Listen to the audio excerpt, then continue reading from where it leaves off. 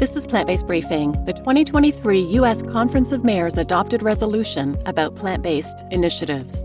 From usmayors.org, posted at vegnews.com. And I'm Marian Erickson, host of this curated content plant-based podcast, where I narrate a variety of articles on plant-based and vegan living in about 10 minutes or less every weekday.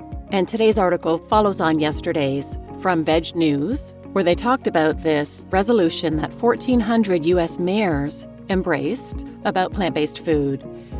So feel free to go back and listen to that first, and bear with me as I read this because it is a resolution. So it begins with whereas statements, which are providing the basic facts and reasons for the resolution, and then it concludes with the resolved statement, which identifies the specific proposal for the course of action. So now let's get to today's plant-based briefing. The 2023 U.S. Conference of Mayors adopted resolution about plant-based initiatives. From usmayors.org, posted at vegnews.com. A plant-based approach has promised to address chronic disease, environmental, and fiscal burdens facing cities across the nation.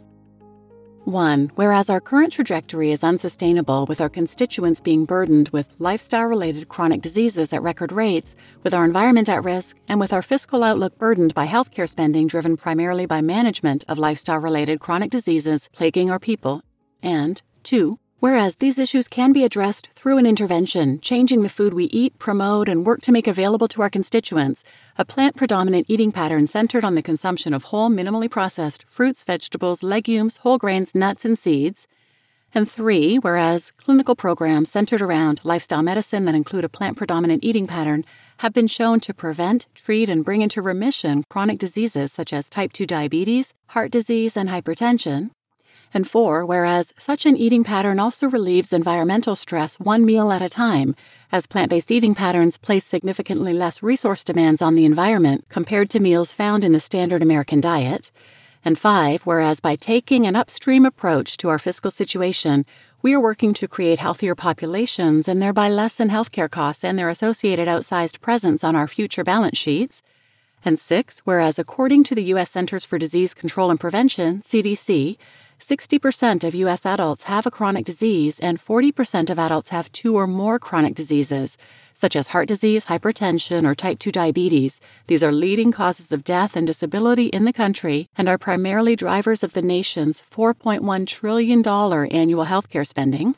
And 7, whereas also according to CDC, 20% of young people aged 2 to 19 years and 42% of adults are struggling with obesity, which can put them at risk of heart disease, type 2 diabetes, and some forms of cancer. Costs related to obesity in the United States amount to roughly $173 billion annually. And 8, whereas according to the American Diabetes Association, people with diabetes spend more than 2 times as much on average each year for healthcare. And with projections of prediabetes and diabetes on the rise in the coming years, we are set to spend more than $600 billion on the issue by 2030. And 9, whereas we must begin to connect our constituents' health and daily choices with the health of our environment. And 10, whereas a primary driver of climate change is the food we grow, promote, and consume on a daily basis.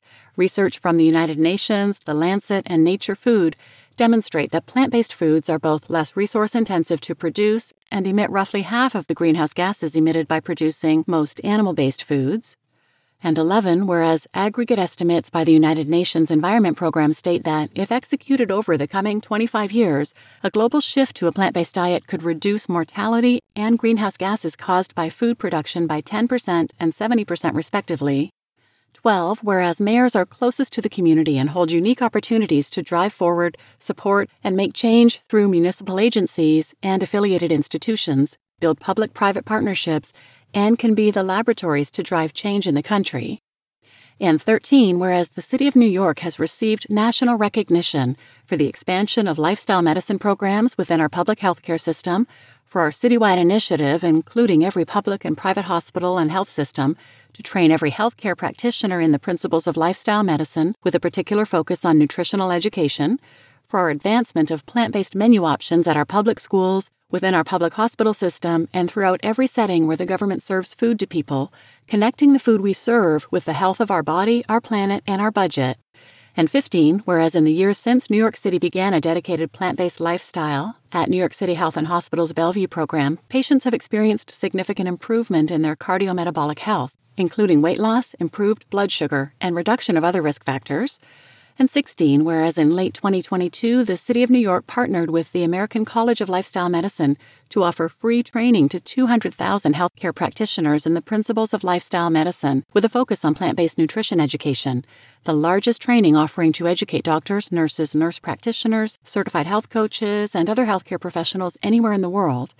And 17, whereas since New York City Health and Hospitals implemented plant-based menu options across all 11 public hospitals, we have served hundreds of thousands of meals to patients. The switch to primarily plant-based menu options will also stand to save our hospital approximately $500,000 annually compared to the standard meals being served previously and help reduce the city's food-based carbon emissions. 18, whereas over the last few years, New York City Public Schools has served millions of plant-based meals, have deployed educational campaigns showing young people the food-environmental health connection, and have further reduced carbon emissions compared with the meals they would have served previously. And 19, whereas the interventions undertaken have been made more feasible and hold a greater promise for success because they are part of partnerships with key stakeholders, including every public and private hospital system, health centers, smaller provider networks, community-based organizations, and student and community councils, among others. And 20, now therefore, be it resolved that the United States Conference of Mayors supports the upstream approach to combat chronic disease, the climate crisis, and support a more sustainable fiscal trajectory, similar to the City of New York, utilizing a plant-based approach, including exploring opportunities to advance lifestyle medicine in hospital and healthcare systems, exploring opportunities to include more plant-based options in any setting where city government provides food to constituents, like schools, hospitals, social services, exploring opportunities to promote the benefits of a plant-based approach to constituents through public awareness campaigns, exploring opportunities to evaluate the environmental impact of food choices and move toward a more plant-centered approach for individual and population health, as well as local and global environmental well-being, and explore opportunities to use these new interventions to tackle budget issues facing every city in the short and long term.